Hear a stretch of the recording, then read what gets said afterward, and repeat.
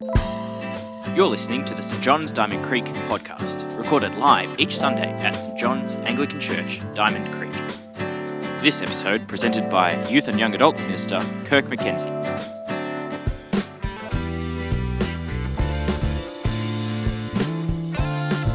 "Who is my mother and who are my brothers?" Pointing to his disciples, he said, "Here are my mother and my brothers. For whoever does the will of my Father in heaven is my brother and sister and mother." Thanks, Mez. Hey guys, turn to the person next to you. If you've never met them before, introduce yourself.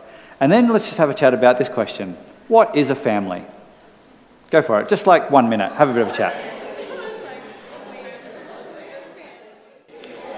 All right, you might want to wrap that up. Just a quick conversation starter here at the beginning of the evening. It's going to be interesting to see what we look at the Bible and what it says about family and how much it might line up with what you guys talked about, how much it might challenge what you talked about, how much it might get you to ask some new questions about family. So we're going to talk a little bit about family tonight. I think tonight could be an excellent opportunity for some excellent Q&A. I think Q&A could be really good tonight. So just letting you know that. And Joel, we might try and get that number up on the screen every now and then during the talk, just in case people want to text in their questions. Look, today's passage is pretty simple, really. It's short, doesn't have any particularly big words or sort of religious words that we only find in the Bible. It's actually got a fairly straightforward point to it. But that point has massive implications for the way we think about family and the way we think about church, and particularly our church, given our vision, which I'll touch on in a moment. So what we're going to do is look at these verses at the start of the talk, and then we're going to spend quite a lot of time looking at the implications for our church at the moment. So keep your Bible open with me and have a look at verse 46 of chapter 12 in the book of Matthew. In this situation, Jesus has a crowd following him. We're not exactly sure why the crowd's there, except that Jesus is an interesting person. Some people are very positive about Jesus. They're like, this guy's saying great stuff. We love this. We're following Jesus. Other people are probably there because they're wondering if Jesus is dangerous, if he's someone who should not be trusted. But he's got a big crowd there, and the crowd seems to be so big that his mum and his brothers are stuck outside. Now, his mum is already been in the story, and she's very prevalent in Christmas and so on. But what we have also is his brothers. So yeah, Jesus had siblings. We also find out in another part of the Bible, he had sisters.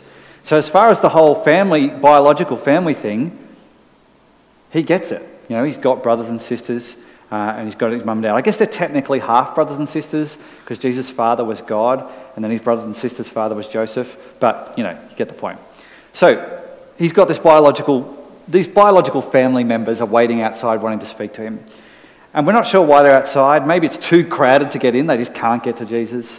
Maybe they want a bit of privacy and they want him to come outside. If you read other bits of the Bible around this time, placed in this sort of situation Jesus is in, they might have been concerned that Jesus was stirring up a lot of controversy and things were getting a bit crazy and a bit out of hand. And they were like, oh, is this going to, maybe we need to have a word to Jesus and tell him to scale it back a bit or whatever. But whatever the case, they want to have a chat to him. And so when Jesus finds out they're waiting outside, what he does is he takes the opportunity to do some teaching about family. And this is what he does, where he says in verse 50 of chapter verse 48, "Who is my mother and who are my brothers?" Rhetorical question. He knows the answer. And he points to his disciples and he says, "Here are my mother and my brothers. These people who follow me, who are with me, they are my mother and my brothers. For whoever does the will of my Father in heaven is my brother and my sister and my mother." So Jesus expands the idea of family beyond just blood relatives, beyond just the people that you grew up with, to this idea that anyone who's seeking to do the will of God, anyone who's seeking to follow God, is part of this wider spiritual family. So what this means in today's terms is if you're a Christian, then you have a whole bunch of brothers and sisters here in the room right now. If you're a Christian, I am your spiritual brother, and you're stuck with me. I was going to do the self-deprecating joke, and I did, but you came over the top with your sledge. But I forgive you, sister. It's all good. So you know, this is what Jesus is saying. This is the point. Now, some people say, "Oh, Jesus is like rejecting his mom and his brothers," but there's no reason to read that into the story, right? We know from other stories that Jesus continued to care for his family. When Jesus was on the cross in agony, he asked his friend John to look after his mum and to treat her as if she was his own mum. We also know that his brothers did follow him after Jesus' resurrection and did believe that he was the Son of God. So he didn't seem to be cutting off his relatives. He might, you know, we don't get the details, but he might have headed out straight after he did this little bit of teaching and talked to them, right? So he's not cutting them off. He's not going, "They're dead to me now," and, you know, biological family are irrelevant. What he is saying, though, is when it comes to God, family is bigger than just these relatives that we have. That's the point of the passage today. The implications can be big. And it'll depend on your family situation. Maybe you're the only Christian in your family, and so this is like good. It's like, yeah, I want this spiritual family. Maybe you've never thought about it before because your immediate family's doing pretty well and sort of loving each other pretty well. But we need, and sometimes in Australia we can almost worship that. You know, parents are often tempted to sort of almost worship their kids and so on. And Jesus will be challenging us to go beyond that and go, yeah, you definitely need to care for your immediate family, but other people are important too. You know, similar if you're single versus if you're married, then that'll be different again. Or if you're a kid or if you're a parent, you'll be seeing this topic from different ways. And then, of course, it affects the church because the church is basically meant to be a representation of God's family. So our church here in Diamond Creek, we've got this vision that we've got for the next 5 years. And we put this together late last year. If you haven't had a chance to read it, I encourage you to get the document and have a good read. But in it, there's some key lines, 4 key things that we put in this document. And Joel, we can put this on the screen, please. So we aim to be an intergenerational community, which is loving like Jesus, growing in Jesus, and sharing Jesus. And those 4 statements are going to be our 4 topics over the next month of preaching. And so today we're looking at this idea of being an intergenerational community. A generation being sort of an age group. So I'm in Gen Y, although this is just all a bit vague, but this is how people sort of refer to it. So I'm in Gen Y. I'm sort of one of the older Gen Ys. Some of you will be in Gen Y with me. Some will be Gen Z. Some of you, like Tim, senior message, Gen X. And so that's like, you rebel against everything and you hate the man and stick it to the government and all that sort of stuff. So I'm nearly Gen X, so I've got a little bit of that, but I've got a bit of Gen Y. So, people split people up into these generations. What are we basically saying when we're saying intergenerational? We're saying that there's more than one age group, that there's lots of age groups. And the good news is with our church, if we include all our services and all the different ways, life groups and stuff that people can be involved in, we have pretty much every generation represented at our church in reasonable numbers. And pleasingly, we are overrepresented with young adults and well represented by youth compared to most churches in Melbourne. So we've got this representation, but that doesn't mean we are intergenerational. That might just mean we're multi-generational. Think about your school experience. I don't know what high school was or is like for you, but for me, here's how it worked. You had your year level, right? And you were to have friends in your year level. And that was kind of supposed to be enough. There was an unwritten rule that you really should just be friends with people in your year level. And then if you had a friend with someone who was 1 year above or 1 year below, I guess that's okay.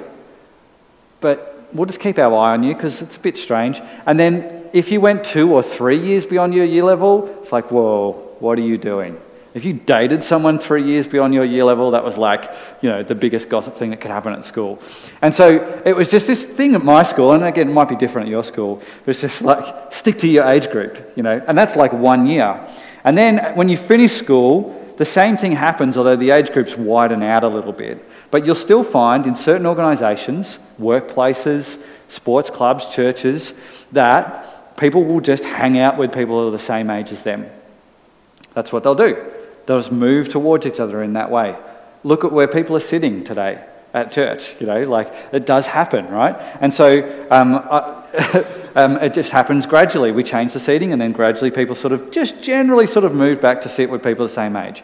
It's not a rule. Nobody's forcing anyone to sit anywhere, and I'm not saying that everyone's consciously doing it, but it just sort of happens. Continues to happen. And so that's multi-generational, where you've got people sort of around each other, but they're not mixing. Intergenerational is when you're talking to people across the age groups, where you're having friendships across the age groups, where there's mentors across the age groups. And that is what we're aiming for as a church, to be intergenerational, which is actually more like a biological family if you think about it. Because in the biological family, you have the kids and the parents and the grandparents, maybe some great-grandparents, aunties and uncles. You do have all these different age groups and those relationships across those age groups. And so this spiritual family that Jesus is talking about should include every generation and should include people being intergenerational.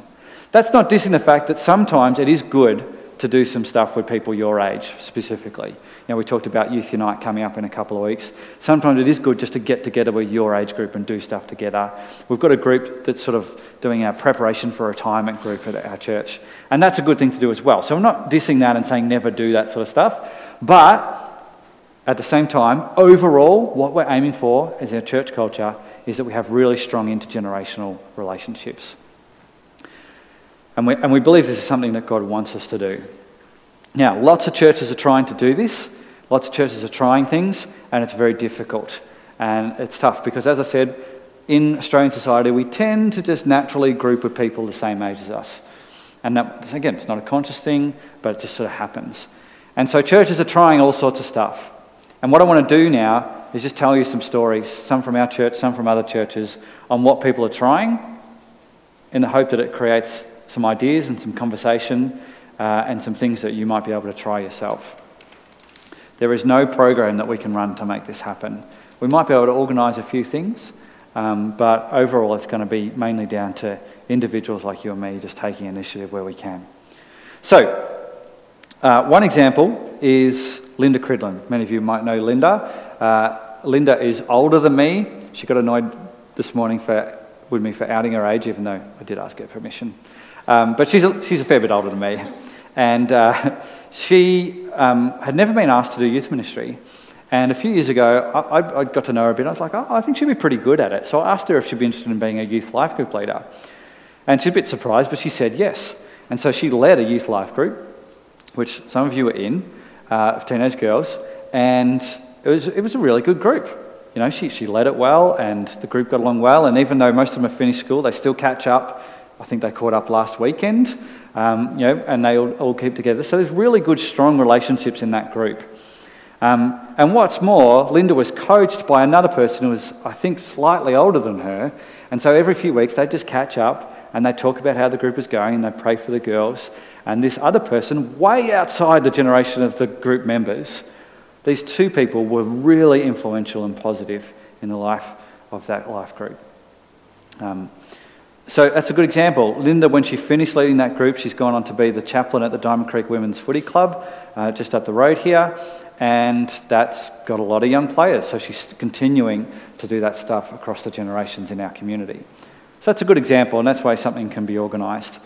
Some of you, another youth life group story is that it's hosted by Ian and Kayleen, who go to the 8 o'clock service, and they host and they get to know people as they arrive, and they feed the group and so on, and they're well liked and well appreciated, and there's those relationships going. They don't lead the group, you know, they're not the ones who are leading the study and all that sort of stuff, but they're just a really positive influence and another adult in the lives of those young people. So there's some sort of ways that things can get organised. But as I said, there's not going to be one program that's going to sort us out for a church as big as ours, you know, with over 300 people. So we need to come up with some ideas. I'm going to show you a video. It's quite a long video. It's by a Canadian Christian guy called Kerry Newhoff. And he and his wife got talking because their son was about to turn 13. And they thought, his first year as a teenager, high school, etc. Why don't we make this the year of him being mentored and growing him in a number of mentoring relationships? So he's going to tell that story in a bit of detail, and I hope we find it helpful in just the way we can take some initiative and try something out in this area. Let's have a look. our 13th. So Jordan, my first son to turn 13, and I sat down, we made a list of 5 guys. And we prayed over it, and then I sent out an email to those 5 guys, and it was super, super simple. So easy. You can do this if you've got kids at this age, if this resonates with you. There's no real template for it. It's just super simple. I emailed the 5 guys, and I said, hey, would you consider being a mentor for Jordan, and then a few years later for Sam, in their 13th year? And here's what I need you to do. Over the course of the summer holidays, because our school breaks in summer, over the course of the summer holidays, I would love for you to spend one day with Jordan. You can do whatever you want. You can go camping, you can just hang out, you can do whatever you want. In the course of that day that you spend together with Jordan, just impart one spiritual truth and one life truth. When that day is over in September, as school is getting back, we'll have all the mentors together at my place for dinner, and we'll do a wrap-up evening. It was that simple. So, all 5 guys said yes. And in that, we're a mix of just friends and Jordan, and actually Jordan and Sam both picked my dad to be one of their mentors. And over the course of the summer, each of the 5 mentors spent time with my son. And I gave Jordan a little journal, and he wrote in that journal some of the insights that he learned from the guys. And it was a really, really fun time. One of the guys, a friend of mine, took Jordan horseback riding and took him flying.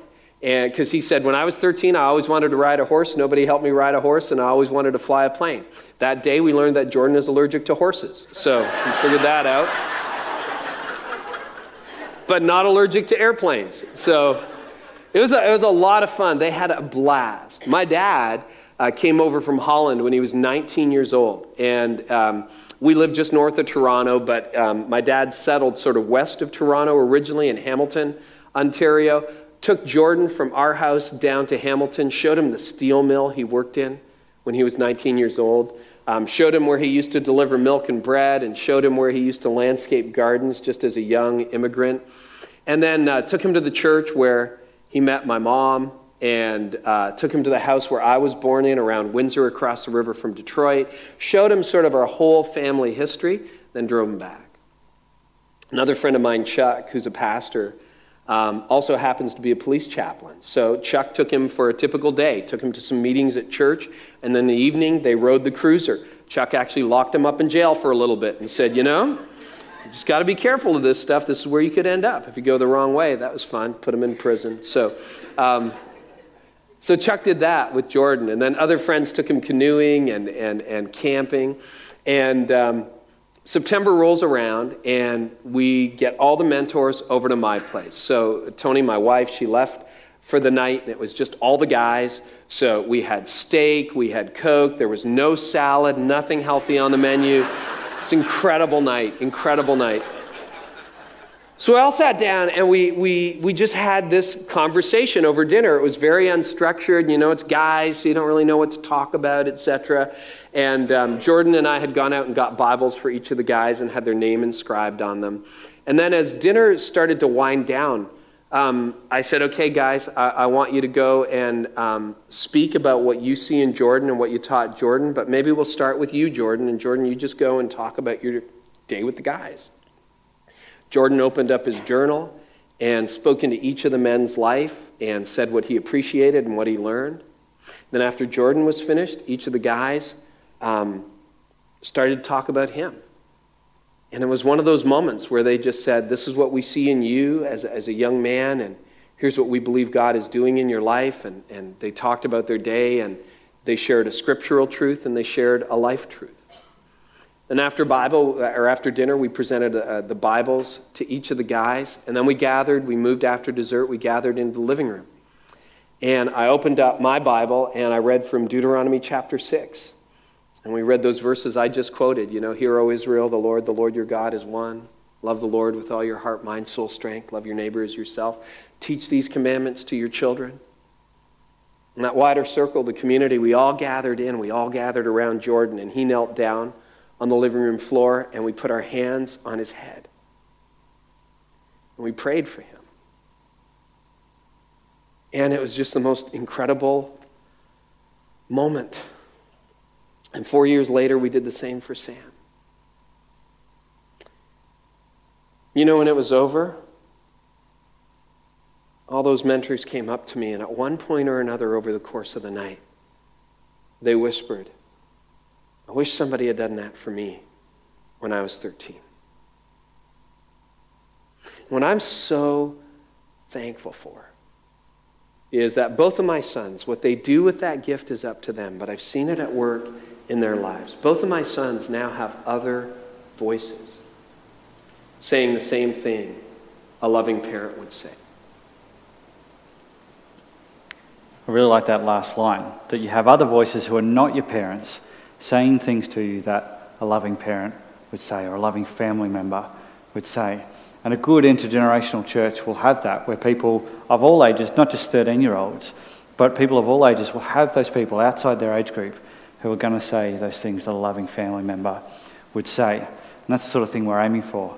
What also I really love about that story is there is no program there. You don't need an online sign-up or some sort of elaborate paper form or some sort of system or database to make that happen. It's just people taking a little bit of initiative and maximising those relationships that are there. Now, the bonus they had was that they had those relationships already there. So he sits down with his son, and his son can go, yeah, I've got these 5 guys that I'd like to connect with. Not everybody has that, maybe because they haven't been coming to church that long, or maybe just haven't had a wide enough circle to have those people outside their age group that you would need to do that. So one of our challenges at church is to widen that circle, is to create more opportunities for people to have relationships with people outside their own age group, as well as people in their age group as well. Again, I'm not criticising that, I think that's a great thing. Lots of ways you could do this. Let me just throw a few at you as we move towards the end of the talk, and you can sort of take them and run with them and adapt them and whatever you like. So if your life group is predominantly the people meeting in there are the same age, pretty much, why don't you invite someone from way outside that age group to come and visit for a night and to share their testimony and for you to ask questions about their faith and what it's like being their age and just sort of educate yourself and meet that person in a bit of depth. As I said, at our church, we have every generation represented, so there are people from every generation you could ask. I did this with, I used to run these young adult conferences at the previous church I worked at, and we love to invite older people, older mentors to come to the conference. And there was one guy called Don who came along. Don was about 50 years older than me, maybe a bit more. I was in my 20s at the time. And he came and shared his testimony. It was fascinating. He'd been in the Air Force in World War II and become a Christian when he was a young adult and sort of shared that whole story with us. And he happened to be also in my dorm room at the campsite. And so I got to know him a little bit better. And I thought, I'd sort of recently become a Christian, started taking Jesus seriously. I thought, oh, this could be a guy that I could catch up with. So I asked if he'd be ready to catch up with me regularly. He said, let's give it a go. And so once a month for 8 years, we would meet in Don's study and we would chat about what it meant to follow Jesus. And by the end of that 8 years, we had another guy we brought along. I was in my 30s at that point. We brought another guy in his 20s and we were meeting as a triplet. And I should have told this story in the morning, but actually at one point, his wife, who was also very elderly, had Alzheimer's and gradually deteriorated. And so it was quite a privilege in a way for me to be meeting up with him on a regular basis as she deteriorated and as I saw her memory drop away and her ability to function disappear until the point where she died. And that was a sad thing, obviously, but it was quite an important thing in my life to see that in such a regular way and with someone I knew so well. So you never know what these things can lead to. This is just inviting a guy to come along to an event once and then, years later, got to go through that with him and be an important part of that. What about some other ideas? Grandparents are probably our best evangelists to teenagers at the moment, bringing people along. Some of you have been brought along by your grandparents to church, or people of that generation. That's really great. I think that's a really good example for us to be looking at. But really, the main stuff is going to happen with, just shaking a new hand at supper after the service, remembering someone's name, joining a group conversation with some people who are outside your age group who you haven't met before. And just deliberately trying to remember things about people and then asking them about it again and following up and just getting the ball rolling. And you don't have to do it one-on-one. That's why I say the group situation can be good, because, having like a one-on-one conversation with someone you've never met before is not always the easiest thing, but in a group situation that can go really well. And so do it together. If you're really nervous about it but you want to do it, just grab someone else and go, hey, can we go and talk to that person together? And just have a go at this stuff and get the ball rolling. Just briefly, specifically to the young adults, as I said, we are well represented in young adults at our church. When everyone's together, there's quite a lot of young adults. And so I think actually it'd be pretty easy for young adults not to go outside their age group. And I think what happens is when you're a teenager, you really are keen to know those older people, and you're really like, yeah, I'd love to be connecting with those young adults and be friends with them. And then when you become a young adult, you sort of go, I don't want to talk to the teenagers. I've finished school, I'm done, And so that's the challenge, is not to do that and not to go, well, because we've got a big young adult community, or I've got plenty of, high school age friends myself, to not take the opportunity to go beyond that, okay? Again, have great relationships with people the same age, but also just take the opportunity to step out and introduce yourself to someone who's not in that generation. We're seeking to grow in this. This is a 5-year vision. We're at the start. I haven't presented you with solutions. I've just presented you with a few ideas that may or may not work. But the point is, we want to grow in this over 5 years. And we want this to become more and more part of our culture, because we believe that that's what the Bible teaches. And that's how God sees family, as a family of believers, not just a family of relatives. And so that's what we're hoping to do. And it's going to happen if we all take the opportunity to do that. We'll program a few things, but it's mainly going to be down to individuals taking the opportunities that present themselves. But I did say we might organise a few things. So here's one thing that we're going to do right now. We're going to do the greeting of the peace. So this is like an Anglican tradition where you get around and you shake people's hands and you greet them peacefully. You might even say, peace be with you. And we stopped doing it for a bit because it wasn't intergenerational. Basically what happened when we did the greeting of the peace a few years back was that people would go to their best friends and give them a giant hug and completely blank anyone they didn't know. And so that's not the point of the greeting of the peace. Greeting of the peace is a great opportunity to mix in. So what we're going to do now is share the greeting of the peace, and I encourage you to take the opportunity just to go and shake the hand of someone outside your age group. Say g'day, see if you can learn their name if you don't know it. Got some words on the screen, you say the yellow. We are the body of Christ. His Spirit is with us. The peace of the Lord be always with you, and also with you. Take a couple of minutes to get around and greet people. Thanks for joining us. If you've got any questions about this podcast, connect with us on our website, stjohnsdc.org.au, or at facebook.com/stjohnsdc. Don't forget, you can join us live in Diamond Creek every Sunday at 9:30 a.m. and 6 p.m.